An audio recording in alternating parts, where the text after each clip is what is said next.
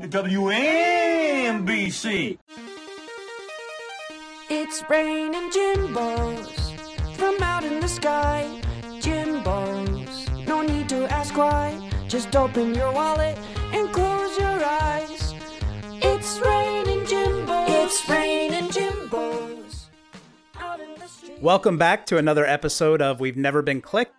I am joined once again by my co-host, Jay Arnold, who agreed to appear one more time at least. And Jay actually broke some interesting news on Twitter this week, which, Jay, I'm going to kick it over to you to talk a little bit more about your new opportunity and how this one episode of We've Never Been Clicked led to the opportunity. Yeah, so we've got a new site coming up. It's called The Other 98. We're going to be bringing hard-hitting Texas A&M football analysis along with recruiting analysis, and we're going to try to have a lot of fun with it, mix in some humor as well. We're really looking forward to seeing what we can accomplish, and the site should officially launch August 1st. Is the tentative date set right now, so hopefully we'll have it out there in time for fall camp. Awesome. And if I'm not mistaken, the goals for your new site are to take down Good Bull Hunting first and Dallas Morning News second. Is that right? In that order. That's correct. And speaking of Dallas Morning News, which is every Aggie's favorite publication, obviously, we are very honored to welcome Ben Baby, or maybe Ben's honored to be on the podcast as our first repeat guest. So Ben just got back from SEC Media Days. Welcome to the show, Ben. Thank you. Yes, I'm very honored to be on the podcast here. It's good to be back. So we're recording this on a Thursday night, and SEC Media Days just ended. How long have you actually been back in town? Let's see. I think probably about 2-ish hours. I want to say. Okay. All right. Nice. So this will be this will be a refreshing activity for you, and you'll feel like you're right back into things. So did you go last year? Was this your second SEC Media Days? It's actually my third year, which kind of makes me feel a little old. Yeah, it's my third year. So I don't know how I've survived this long. It's been 3 years already. Wow, it has been. Time flies when you're having a lot of fun, which I have definitely had, thanks to Aggie Twitter. So, so the first time that you were on this show was over a year ago. I think it was even 2 summers ago. But you told me that Aggie Twitter was treating you pretty well on that episode. How has that trajectory gone over the 2 or 3 years since then? Yeah, I want to say a lot of the people that were nice to me early on have either unfollowed me or muted me. So it's kind of worked out. But, overall, I think it's what you expect with a big time beat. And, that's why A&M is an interesting school to cover. And that's why we cover them. There's a lot of interest, in the Aggies, and we're not going to always be positive, but it's going to be unfortunately my first 2 years were the tail end of the Kevin Sumlin era, which was interesting at times, and last year was just relatively pretty boring. So we'll see how it goes this year with Jimbo Fisher. I think it's going to be interesting to see how the program shapes up under him, but you can definitely see that fans are excited again now, because last year you knew Kevin Sumlin was going to get fired, and so you're just kind of waiting for the shoe to drop. And now you've got a guy who really, frankly, nobody thought they were going to get. And we'll see if this big experiment pays off. Nice. How is Jimbo with the media? So is he more accessible than Sumlin, or you still getting a feel for that? Yeah, I wouldn't go that far too. I wouldn't go that far yet. We'll see how he goes. I think we'll wait and see once fall camp starts. I think that's probably the most I should say at this moment. So I pulled some clips from the various media days that happened this week. I feel like I have to jump right into some Tom Herman clips that I pulled, and then we can kind of react to these things that obviously we've already heard them or read about them. But the first one is a little bit less talked about, where Herman did discuss the renewal of the rivalry in not a roundabout way, but he didn't name A&M, which is part of the bitterness that we experience. We can't actually acknowledge the other school by name. But let me play this clip from Tom. When Texas A&M, this is something a lot of people don't realize too. When Texas A&M decided to leave, the University of Texas does not play a rival at home ever, right? Our only now true historic rival is Oklahoma. We play them in Dallas at the State Fair. Oklahoma, they play Oklahoma State home and home every year. You know, Iowa State plays Iowa home at home every year. Kansas State plays Kansas home at home every year. The list goes on, and even in other conferences, they play home at home. The University of Texas, we don't play a rival at home, and so in my perfect world, you would play one, big time Power 5 opponent, which to me there's a very logical 1 hour and a half east of us, right? And then you play 2 non-Power 5 opponents, and the call has been sent. All right, so what's your reaction to Tom's call for the rivalry? Honestly, he's dead on the money. And if you go and if you play the rest of that clip, he goes on to say, like, Florida State, Clemson, South Carolina, all these schools various schools find a way to play their out of non-conference in-state rivals. In this case for Texas, that'd be A&M. And he said, why can't we do it? That's a great question. Why can't they do it? I think it's very obvious. One of the schools is either ducking the other, or both just don't, they don't have an interest. But I really think it's the first one. I think that, one of the schools doesn't want to get involved or otherwise this thing would have been wrapped up. And I'm not really sure which one it's going to be. It seems like every summer one side says they really want to play the game, but they're like, we're just going to have to see how it goes with the scheduling. And, I'm just very skeptical of all of that. And, I think A&M fans are still very much in the camp of, oh, we don't need to play them. We don't need them. They're just looking to use us to, get relevant again or yada, yada, yada. But on the flip side, I think A&M fans got to realize they don't have a rival in the SEC. They just don't. And, and you feel that void on the calendar. The Arkansas game at AT&T, it's pretty boring. The LSU game, it's nice, but it's not Texas. It's just not. And I think you really, your schedule has a huge void when you don't have that marquee matchup to circle on the calendar every year. And like last year would have been a perfect example. Last year you really had nothing to get excited about. But if you had Texas on the calendar, you'd at least have one game to get really interested in. And if you won that game, that would have been, that would at least make you feel great going into the offseason, to have bragging rights over Texas, and that's what's this whole rivalry is so frustrating because each side wants to have bragging rights over the other, but they don't want to play. That makes no sense. Just go play the game, go make some money, like put it at a neutral site and go make a lot of money. And then you have the game back and go from there. It's just it's kind of baffling that it hasn't been done yet. But I think at some point, like they'll have to restart it. It's just a matter of time.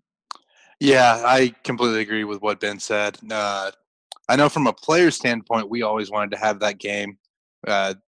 We wanted to go as far as just play it at the end of the season as an exhibition game. Don't even worry about what it means. We wanted to just go out there and compete. That rivalry just meant so much to kids in Texas growing up and coming up to the days. And it just makes no sense to not have it anymore. And, a neutral site game would be something I'd settle for, but I'd much rather have it home and home, like Tom Herman said. Yeah, Ben, you've put me in a bad situation. I'm also going to have to agree with Tom Herman that I'd rather have a home and home. But I do think maybe we're at a point in time where we're closer than we've ever been because both sides are speaking more favorably about playing the game. Now there's been so much time from the breakup. It's that you can kind of go talk to your ex and say nice things about them. After a nasty breakup, it's exactly what it was, just a really nasty breakup, and it's just taken a lot of years for there to be healing. And, I think both sides will be able to kind of mend those fences, and, you're slowly getting there. But, I have a feeling A&M and Texas, they'll find a place on the calendar in the middle of the 2020s, buy out one of these deals. And, and I think it would make a ton of sense for them to do that. I think once Texas A&M wins a couple national championships under Jimbo Fisher, that the bitterness will subside and cooler heads will prevail. Yeah, once we get a few years on that empty plaque, right? Yeah, that's right. Oh goodness! Of course I pulled the other Tom Herman clip too, which I think which one I'm going to play. But I have to play it because it was so beautiful from this rivalry that has no football behind it. We just look for anything that we can use to poke the other fan base, and Tom Herman just provided a lot of delicious things at Big 12 Media Days, with this being the most remarkable. Hey, Tom. Kurt Bowles from the Austin American. Oklahoma had 4 All-Americans last year and came within an overtime of getting to the championship game. You had 1 All-American, a punter who's gone. How many elite players do you feel like you have on this roster that can be difference makers and win championships?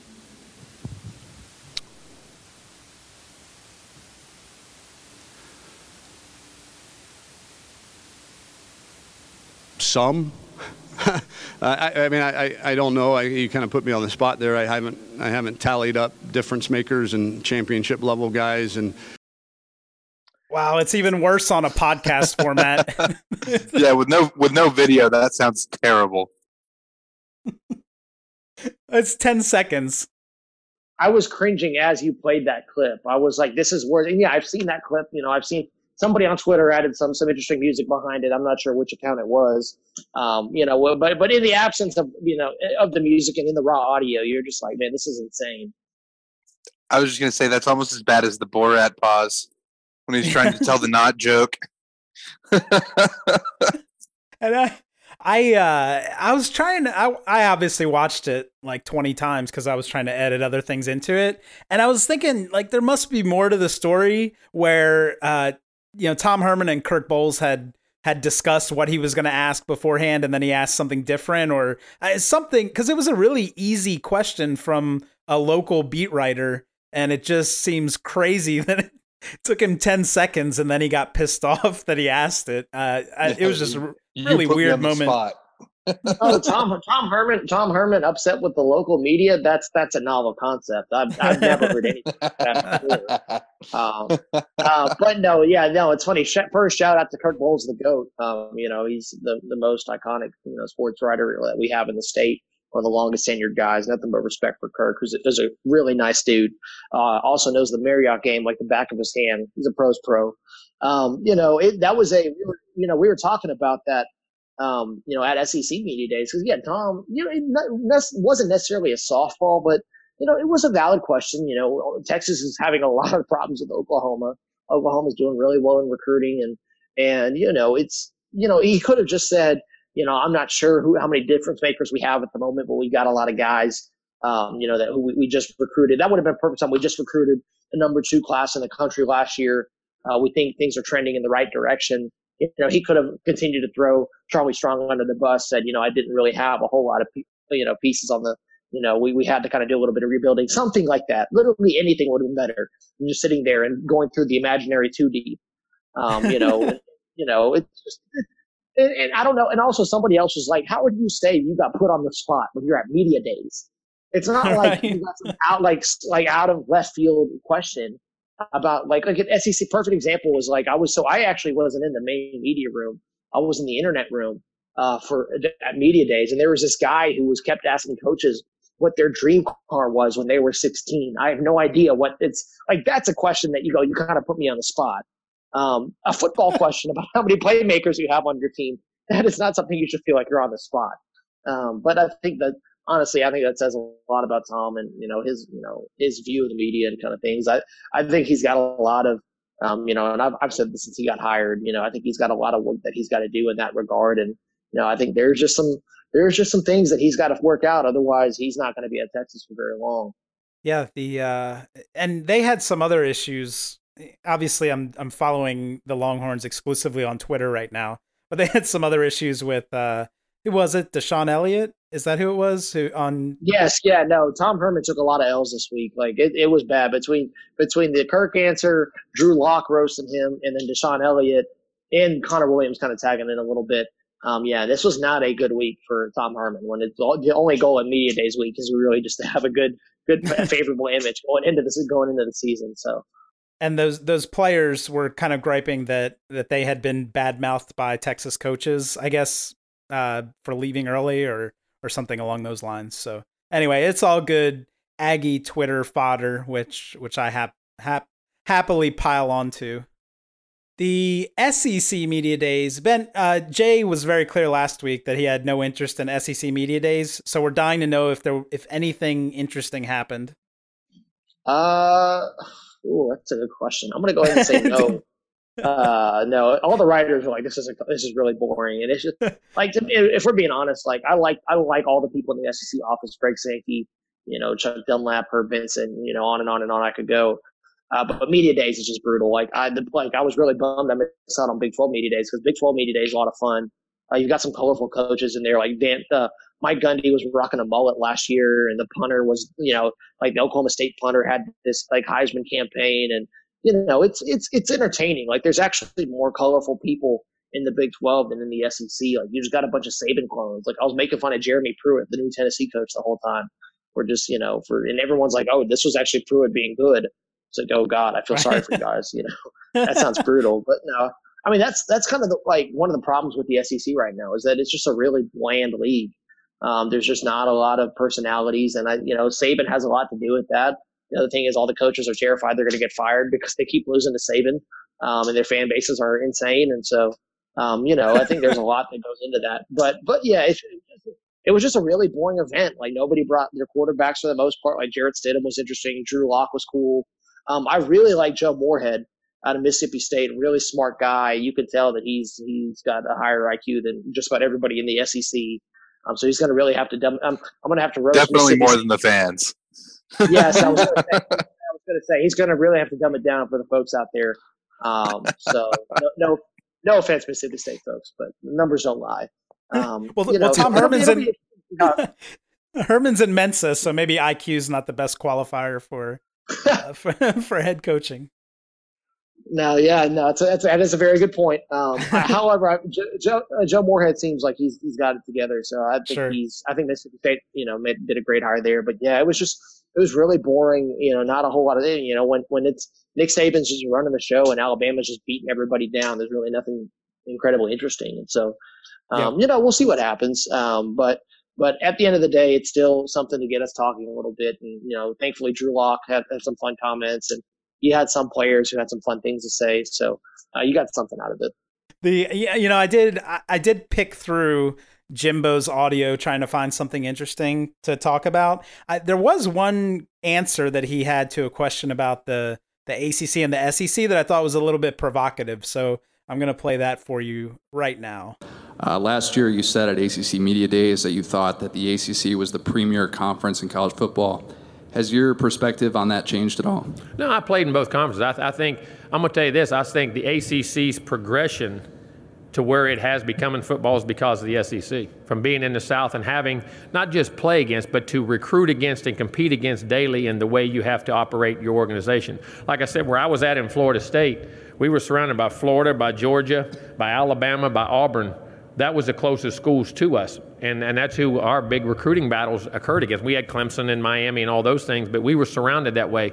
And I think then we excelled, then Clemson's excelled, then Miami's taken off, NC State, Louisville. I think in the South in general, because you're so close, I think it enhanced the ACC's ability to compete and rise its level of ball because of the recruiting competition. And then once you get better players, you play better. And I think the commitment to those universities as far as jobs and the money and the salaries, if you look in that league, they've grown immensely in the last 5 years, 6 years. And I think, the SEC's pressure to stay on top. And once somebody gets on top, like the SEC had the great run of national championships till we were able to break it at Florida State, I think, that was our goal. We had to compete with the SEC. So I think that raised the level of play in the ACC. So some Clemson fan absolutely lost their mind over this answer and posted like a video rant. What's your reaction to Jimbo's answer there? Okay. Now, having heard the full clip, and to be honest, I hadn't heard the full answer. I'd read it. I still haven't heard the full audio from Jimbo. I know it's not a good thing for a beat writer to say, but we do the heavy lifting when we need to. In that context, I agree with what Jimbo said. I know I had a take before the podcast started, but that in hearing that whole clip, I understand what he's saying, and the fact that he is right in the fact that the SEC recruits at a completely different level than the ACC, and you're starting to see the ACC schools catch up in terms of coaching salary spending. One of Jimbo's big gripes was that he wanted more money invested in the program like they do in the SEC. Make sure that recruiting is an emphasis. I see all of that. But on the flip side, there are reasons why the ACC has been a lot better. I think their offenses have kind of adapted and changed, and guys are willing to air it out a little bit, and kids want to go play at those kind of schools. You look at the quarterbacks that they've produced over the last few years. Deshaun Watson at Clemson was a really dynamic guy. You don't have those kind of quarterbacks that often in the SEC. Mitch Trubisky. I'm trying to think of who else you have here. Jimbo, when he was at Florida State, was a quarterback guru, so they usually had a guy who could sling it around a little bit. Jameis Winston. I don't know how you forget Jameis. But those are the kind of guys. Really, when you look at it, you just didn't see a lot of good quarterbacks in the SEC. And like this year, the comments was made often at media days that the quarterback play might be the best it's been in quite some time. And you look at how teams have adapted. Mizzou, when they had Josh Heupel, who was an old Big 12 guy, he was, the pace that they ran at was insane. And, they ran a ton of plays, and that's why you get a quarterback like Drew Lock, Chip Lindsey, at Auburn, they got Jarrett Stidham over there, Tua Tagovailoa. I'm just going to say Tua because I'm not going to even try to butcher the last name. It's too late. End of media days.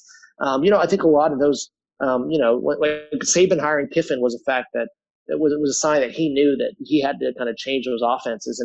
And Jimbo's the same way. Jimbo was an SEC guy who played in the ACC, and that's why he went and got Daryl Dickey, who was under Mike Norvell at Memphis. He said, okay, I can't run this same old pro style stuff. I've got to be able to mix in these spread elements and throw it around a little bit, because if you don't, you're not going to recruit those great skill kids that you need to go win, because what's going to happen is you're going to win the SEC, but then you get into the playoff and you get smoked because you can't keep up with these teams. That's why Johnny and A&M were so good in 2012. Jay, you were there firsthand to kind of see all that. They just took the SEC by storm because no team was built like A&M at that time.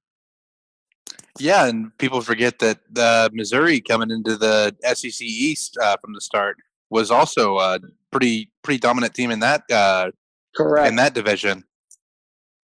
Yeah, that's a great point. I didn't even think about that. Yeah, you're completely right. You had two elite Big 12 style offenses come in and kind of change the whole show for the SEC. Right. That's a great point.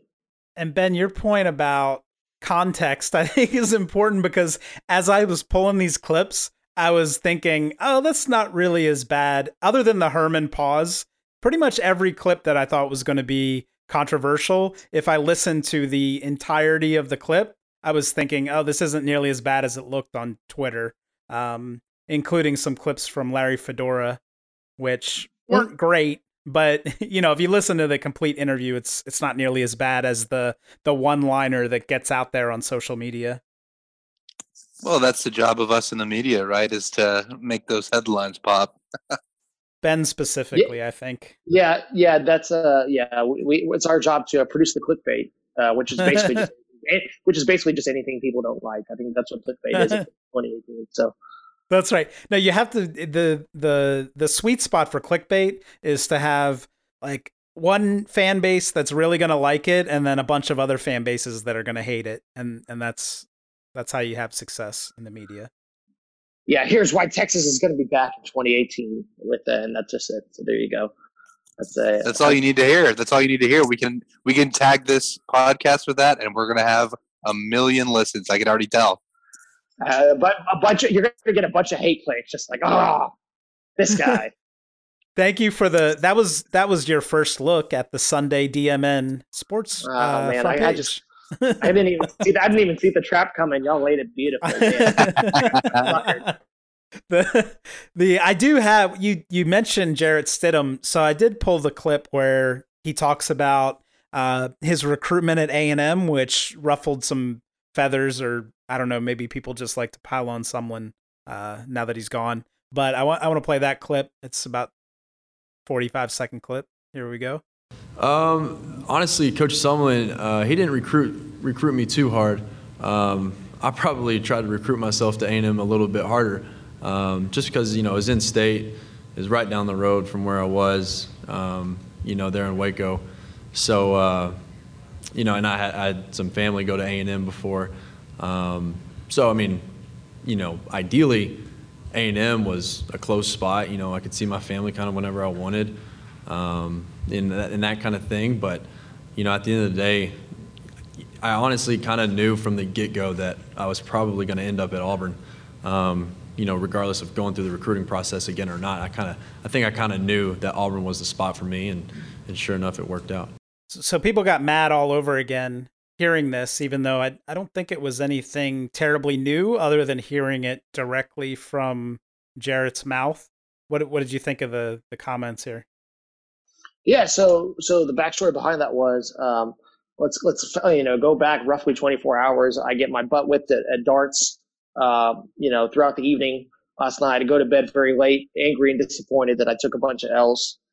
Wake up, Jarrett said it was a 9 o'clock deal, and I'm like half awake. And luckily, I think I missed like the first 5 minutes, but I was able to get a question in, and I was able to ask him about the A&M recruitment because, I think that's something because I'm the one who asked that question in that room right there. And, like you said, it wasn't something new at all. It was something that we kind of knew because he did a podcast with Damon Sales, who is at Kick'em 247 now. And Damon's a great reporter, and, he's a guy who's been in the game for a while. And, he told Damon, he's like, I don't really know what happened. Like, I've just stopped hearing from A&M. And it kind of gave off the impression that he's not really sure why they had backed off. And you kind of got that understanding that was the case. And A&M, you could tell, the fact that, the new thing was that Mazzoni was talking to him about bringing him on. And so it sounded like they were just kind of testing the waters and seeing how it would go. I think a lot of the thing that was really weird was seeing everybody pile on Kevin Sumlin, because if I recall, there were a bunch of takes last year, and I'm not going to throw any outlets out there, but you can go find them if you want, about how, Kevin Sumlin made the right call and passing on Jarrett Stidham. And to be honest, he did. I mean, it wasn't a bad decision at all, because if you're Kevin, the worst case scenario, you're a guy who's known for mismanaging quarterback situations, and then also having your assistants tweet when you lose a commitment. It's just, you and quarterbacks are not good.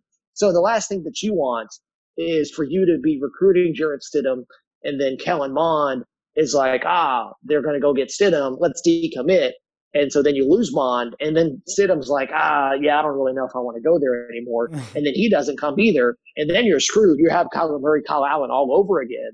And then it just becomes a disaster. And Jarrett could have went pro after. So the thing is what happens,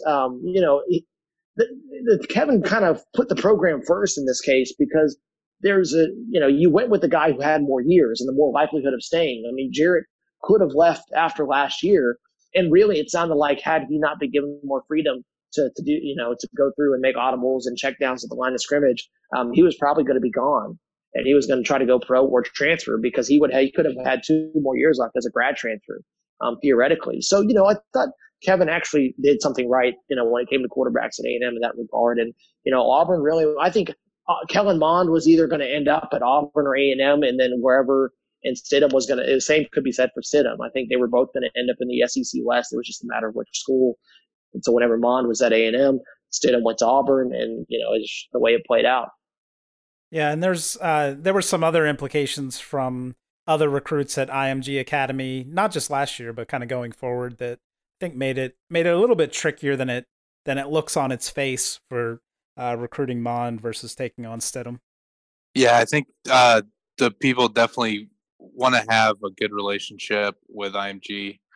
You have so many huge recruits coming out of there, and kind of helping with that pipeline by bringing Kellen Mond on was a step in the right direction for someone, even though it didn't work out in the end. Yeah, and you never know if they don't get Mond, do they get Osborne too? I mean, were they a package deal? I mean, that's stuff that you don't really know, and that's going to be hard to kind of figure out and get to the heart of the matter.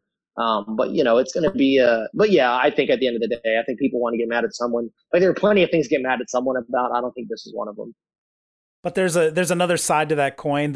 In the most Aggie internet fashion possible, some people are saying they're happy that Sumlin went with Mond, because otherwise he might have won too many games and not gotten fired, and then we wouldn't have Jimbo Fisher. Oh, that is a great point, though. That is a good point. I did think about that today. That is definitely something that could have happened. Nah, I think that if someone had anything less than 9 wins last year, he was gone no matter what. and I don't think getting Stidham would have made a difference. I think there's no way that A&M team last year is getting to 9 wins. I don't know. I mean, that you say that now, and I agree. I thought that they were going to be rebuilding regardless. But if you have a quarterback like Stidham, I mean, that guy can make, he can hide a lot of your flaws. And I had an old assistant tell me, a guy who was on that former staff, and he was like, if Starkel was healthy, the whole year, we might still be there. And so you just never know how to play. I mean, A&M did finish, 7-5 in the regular season. Can Stidham get you 2 more games? I mean, who knows? But I think that the likelihood, Jay, what you said is right, and that they were probably not getting to 9. And Scott Woodward knew from the summer he wanted to fire Kevin. So we would have found some other interesting way to lose games with Stidham at quarterback. So let's we're a little bit over probably on time, but I've got to sneak in some Larry Fedora stuff because this is probably the biggest national story from any of the media days. At ACC kickoff, Fedora made a couple of comments that are getting him ripped in the media, and he's actually backtracked on them a little bit, I think, since then. But first, I want to play the Fedora clip on the military and football. A few years back, I had an opportunity to ask a 3-star general, what I had a question for him. I said, what does it make? What is it that makes our country, our military, superior to every other military in the world? He was like, that's easy. We're the only football playing nation in the world.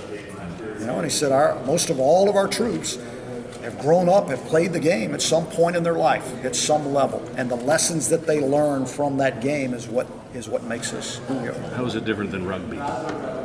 I don't know rugby, so I couldn't tell you that. I just know they don't wear a helmet. So the rugby part just cracks me up. I think it's the funniest follow-up I've ever heard. I don't know. Do you even have a reaction? I just thought it was kind of interesting, and everybody was talking about it. It was funny. I was just like, I thought it was one of the dumbest things you could say. I was like, oh, coach, that's something stupid. Okay. That was like, that's fine. Coaches do that. You want to try to equate your military strength to how well you play football. I'm like, all right, that's an interesting way to go about it. But who knows? Maybe some general who in his senile days thought that there was some correlation. And so sure. Why not? Go ahead. That was fun. I thought that was funny, but it wasn't a harmful comment at all. Yeah. I mean, it's just one of those typical coaching anecdotes that they always have. I do also want to play one more clip from Fedora. I think this one was the more controversial or maybe the more serious one. And there are people kind of taking both sides of this. So let's listen. It's about a 30-second clip. I'm not sure that anything is proven that football itself causes it. Now, we do know from what my understanding is that the repeated blows to the head cause it. So I'm assuming that every sport that you have, football included, could be a problem with that, right? As long as you've got any kind of contact, you could have that.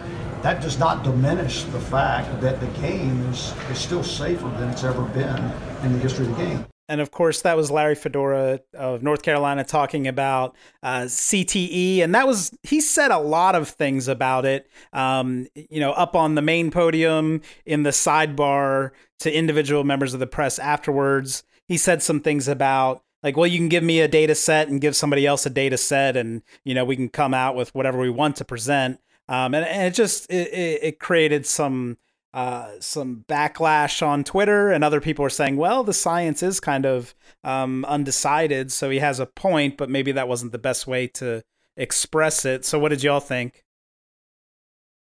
I'm curious what Jay's got to say, because Jay's actually played the game. This is one of those times where the writer, I think, would be better off seeing with someone who plays and kind of what that experience was like, because I've always imagined that people don't really, the everyday person doesn't really know how painful football is at that kind of level unless you actually experience it, Yeah, I mean, it's tough for me because football gave me so many opportunities. It's a game I love. It's a game I grew up with. It really has gotten me to this point in my life. I paid for my college. It's hard for me to talk negatively about the game, but it's just a fact of life that CTE is terrifying to me, especially playing on the defensive line. the new research suggests that subconcussive blows are the real cause of CTE.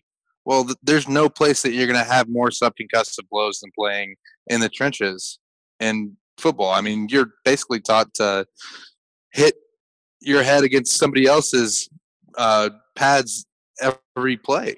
I mean, you're sticking your face in somebody's chest and using that to kind of play the game. And it's knowing what I know now, it's kind of scary to look back on it.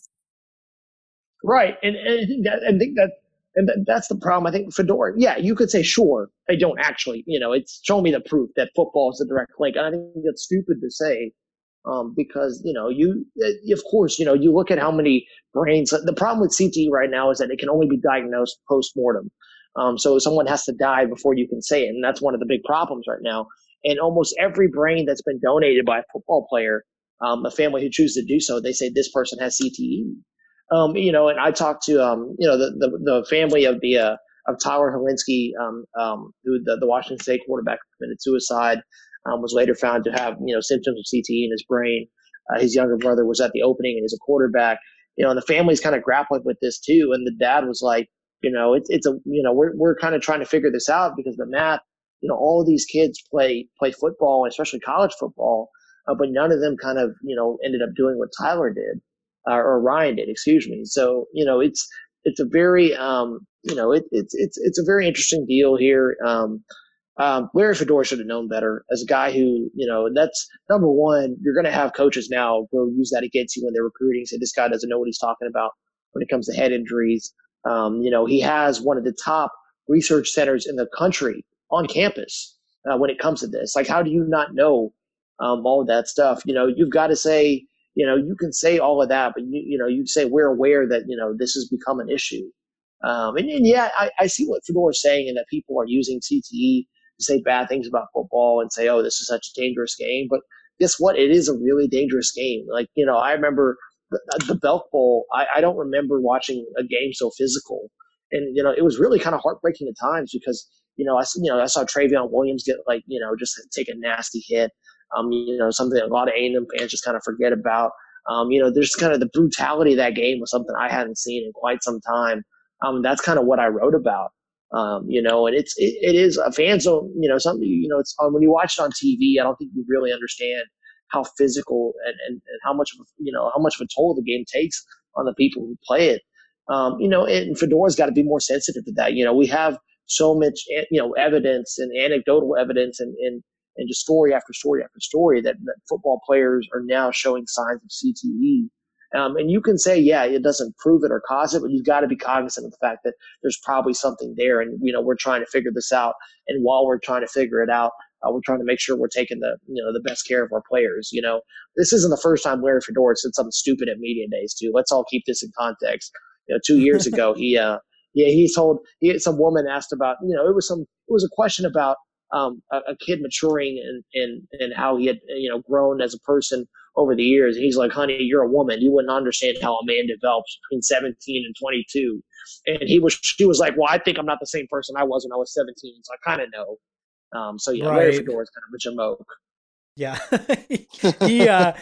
And he was kind of, I think his position on CTE, he also had comments about, if it becomes a game of touch football. So it seemed like his motivation it wasn't like he was trying to find scientific truth. He was trying to kind of encourage the game to stay, at its current level, which is safer than it's ever been, but not really, take it any farther than that.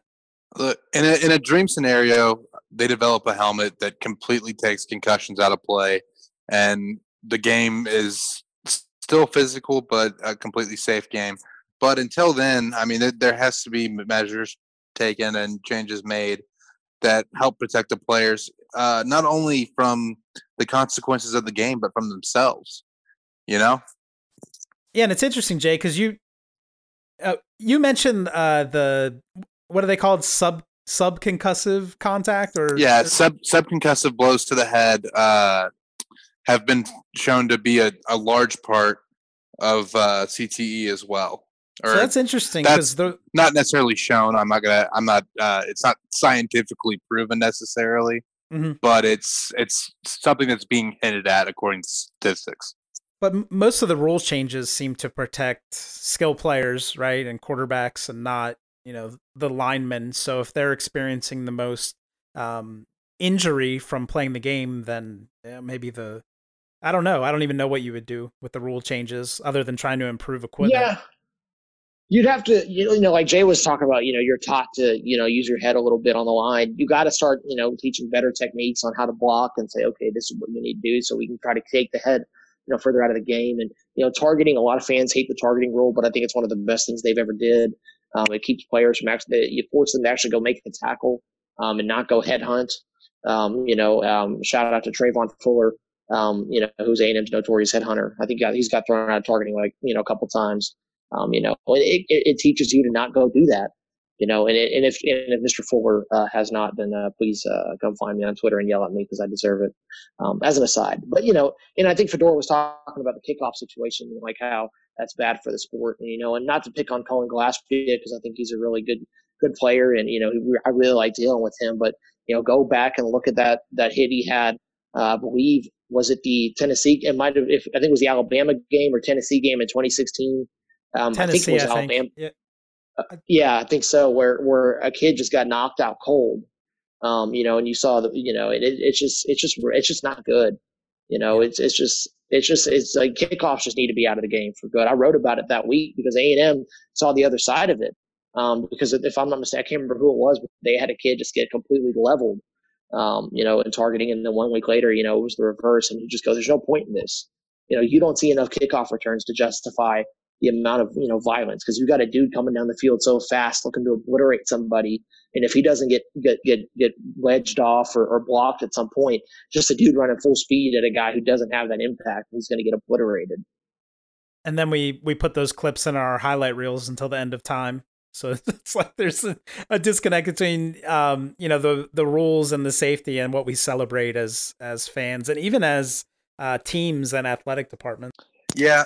So I'm going to go with a really abstract comparison here, but being the NASCAR fan that I am, when NASCAR races at tracks like Talladega and Daytona, they put restrictor plates on the cars to slow down the cars to keep them from getting airborne and into the stands if an accident occurs.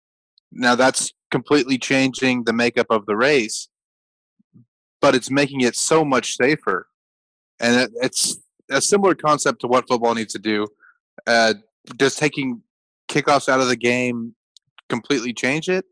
Yes, it does. But for the sake of the players and the people watching at home, like, it just makes it so much safer for the kids. I think it's worth it.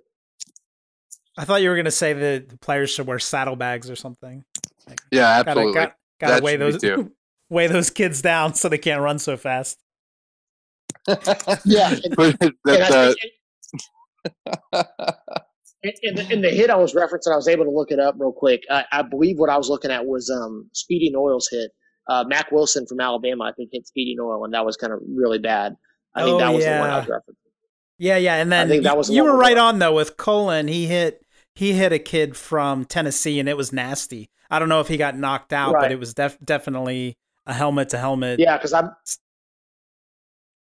got yelled at on Twitter, but like nobody was like, "This isn't targeting." I'm like, dude, I had to go suffer through a SEC, like every year at spring meetings, like we have like an hour-long session with the head of officiating, and for 30 minutes, it was like, this is what targeting is, and it was very brutal. So I was like, unfortunately, I know what targeting is, and I would like those. If I could get those 30 minutes back and have a less of an understanding of it, then I would love it. But it's the way it is. But yeah, I think we'll find ways over the course of the game to make it safer. So guys, like Jay, who play the game aren't suffering 20 years later. They can go enjoy their life and not have to worry about all this stuff that happens.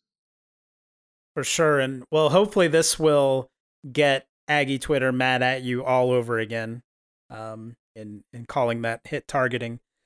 So I think, all right, well, I think that does it for episode 2 of season 2 of We've Never Been Clicked. Thank you, Ben, for joining us. You are, like I said, the first ever repeat guest, unless you count Jay, which Jay doesn't really count. So thank you for joining us. Well, we'll try. Well, you're a host now, so it doesn't count as a repeat guest. But Ben, we'll bring you back whenever we feel like Aggie Twitter is like itching to get angry at somebody. We will invite you back on during the season. But thank you for being here right after you arrived back in Texas and sharing some of this information with us. Yeah, for sure. And I don't want anyone to think that I'm out here trying to rile up Aggie Twitter. That's not something that I enjoy. No, thanks for having me on. And yeah, it's been fun covering A&M the last couple of years. I'm interested to see what happens with Jimbo. I will say, and this can be a tease for the next time I come on or whenever, I don't share all the optimism that I think a lot of the A&M fans do, because of kind of what happened towards the end at Florida State, and not just last year, because I think he knew he was gone. You saw that, Clemson kind of overtaken Florida State as a program, which is something you never would have thought of, 10 years ago, because it was Florida State and everybody else in the ACC. But I think there is a reason to be excited. I think he will be better than Kevin Sumlin in a lot of different ways. And it'll be entertaining to see how it goes one way or the other. When you pay a guy $75 million, everybody's going to be watching. And, after last year, which was incredibly boring, I'm all for a little fun excitement around the Aggies this year. Well, Jay and I have agreed to be all sunshine and rainbows until proven otherwise by Jimbo. There you go. I think y'all there's some folks at a company called TexAgs I might get along with. Perfect. All right. Thanks, Ben. And thank you, Jay, for joining. And we'll be following the launch of your new site, which was called The Other 98. I do want to make sure that people don't get it confused with the far left-wing conspiracy site. We will be the site that's covering Aggie football. And the far left-wing conspiracy site is called goodbullhunting.com. All right. Thank you, everybody. Until next time. It's raining Jimbos. It's raining Jimbos. Raining Jimbos. Raining Jimbos. Beat Ole Miss, please. It's raining Jimbos.